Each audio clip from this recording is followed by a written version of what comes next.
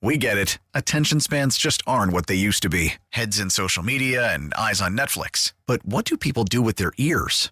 Well, for one, they're listening to audio. Americans spend 4.4 hours with audio every day. Oh, and you want the proof? Well, you just sat through this ad that's now approaching 30 seconds. What could you say to a potential customer in 30 seconds? Let Odyssey put together a media plan tailor-made for your unique marketing needs. Advertise with Odyssey. Visit ads.odyssey.com.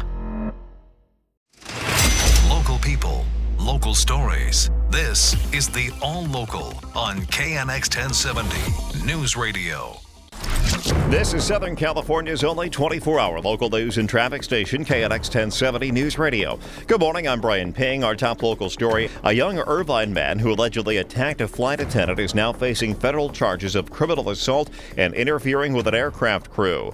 20-year-old Brian Sue is accused of assaulting the female flight attendant during an American Airlines flight from New York to Orange County's John Wayne Airport last week, an incident that led the pilot to divert the plane to Denver. Witnesses say he punched the attendant at least twice in the face after she apparently bumped him by accident while making her way down the aisle.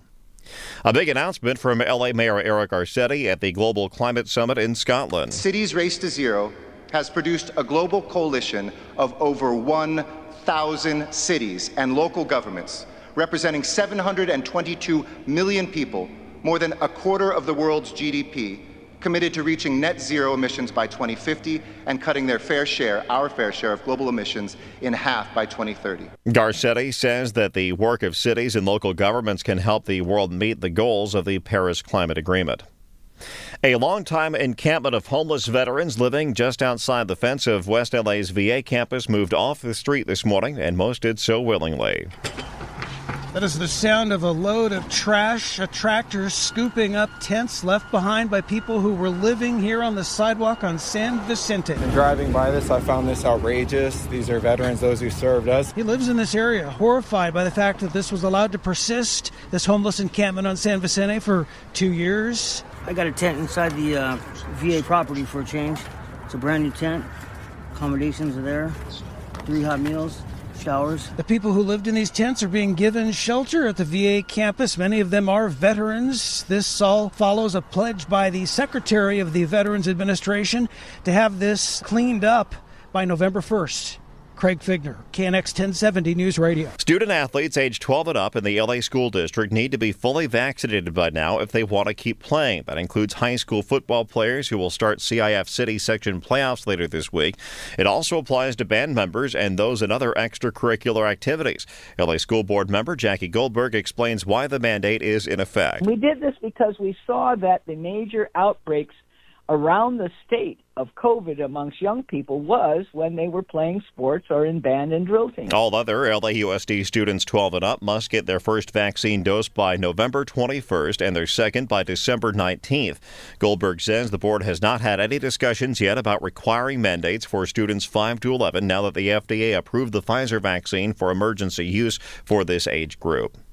LA's sheriff says deputies are leaving the department because of the county's vaccine mandate. Sheriff Alex Villanueva says it's a mass exodus and it's at the worst time because violent crime is on the rise.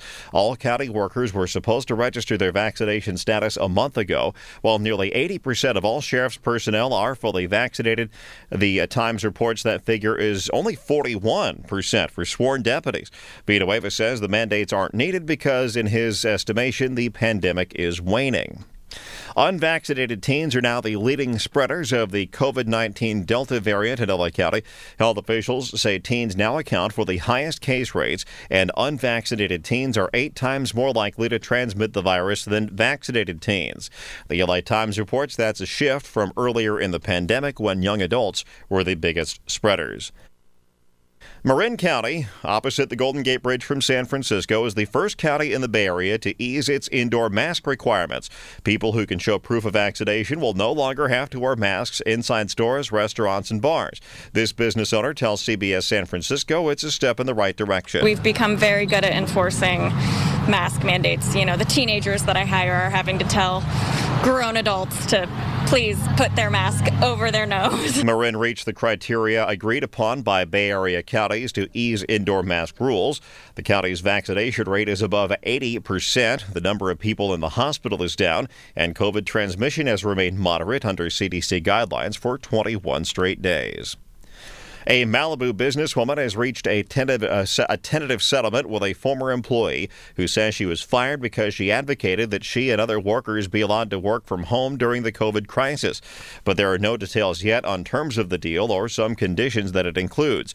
The employer actually runs her sunscreen company out of a guest house owned by Caitlyn Jenner.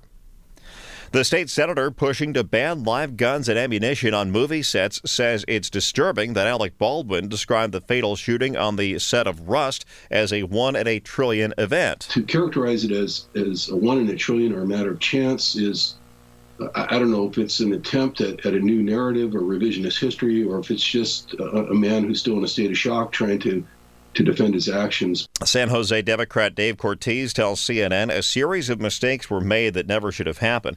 He says California needs to set up new laws given its role in the entertainment industry. Baldwin talked about the shooting for the first time publicly over the weekend. He said he couldn't talk about the investigation, but did say he speaks with police every day and added he supports changes on movie sets when it comes to guns.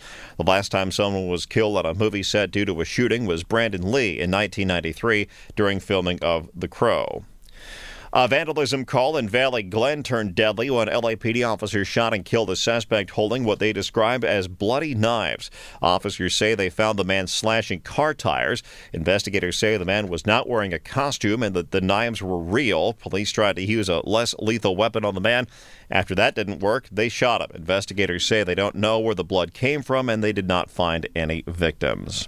The KNX All Local is updated multiple times a day. But for the latest news and traffic, listen to KNX anytime on Alexa by saying, "Hey Alexa, play KNX 1070. You can also listen on KNX1070.com or the Odyssey app, available on Android, Apple, or wherever you download your apps.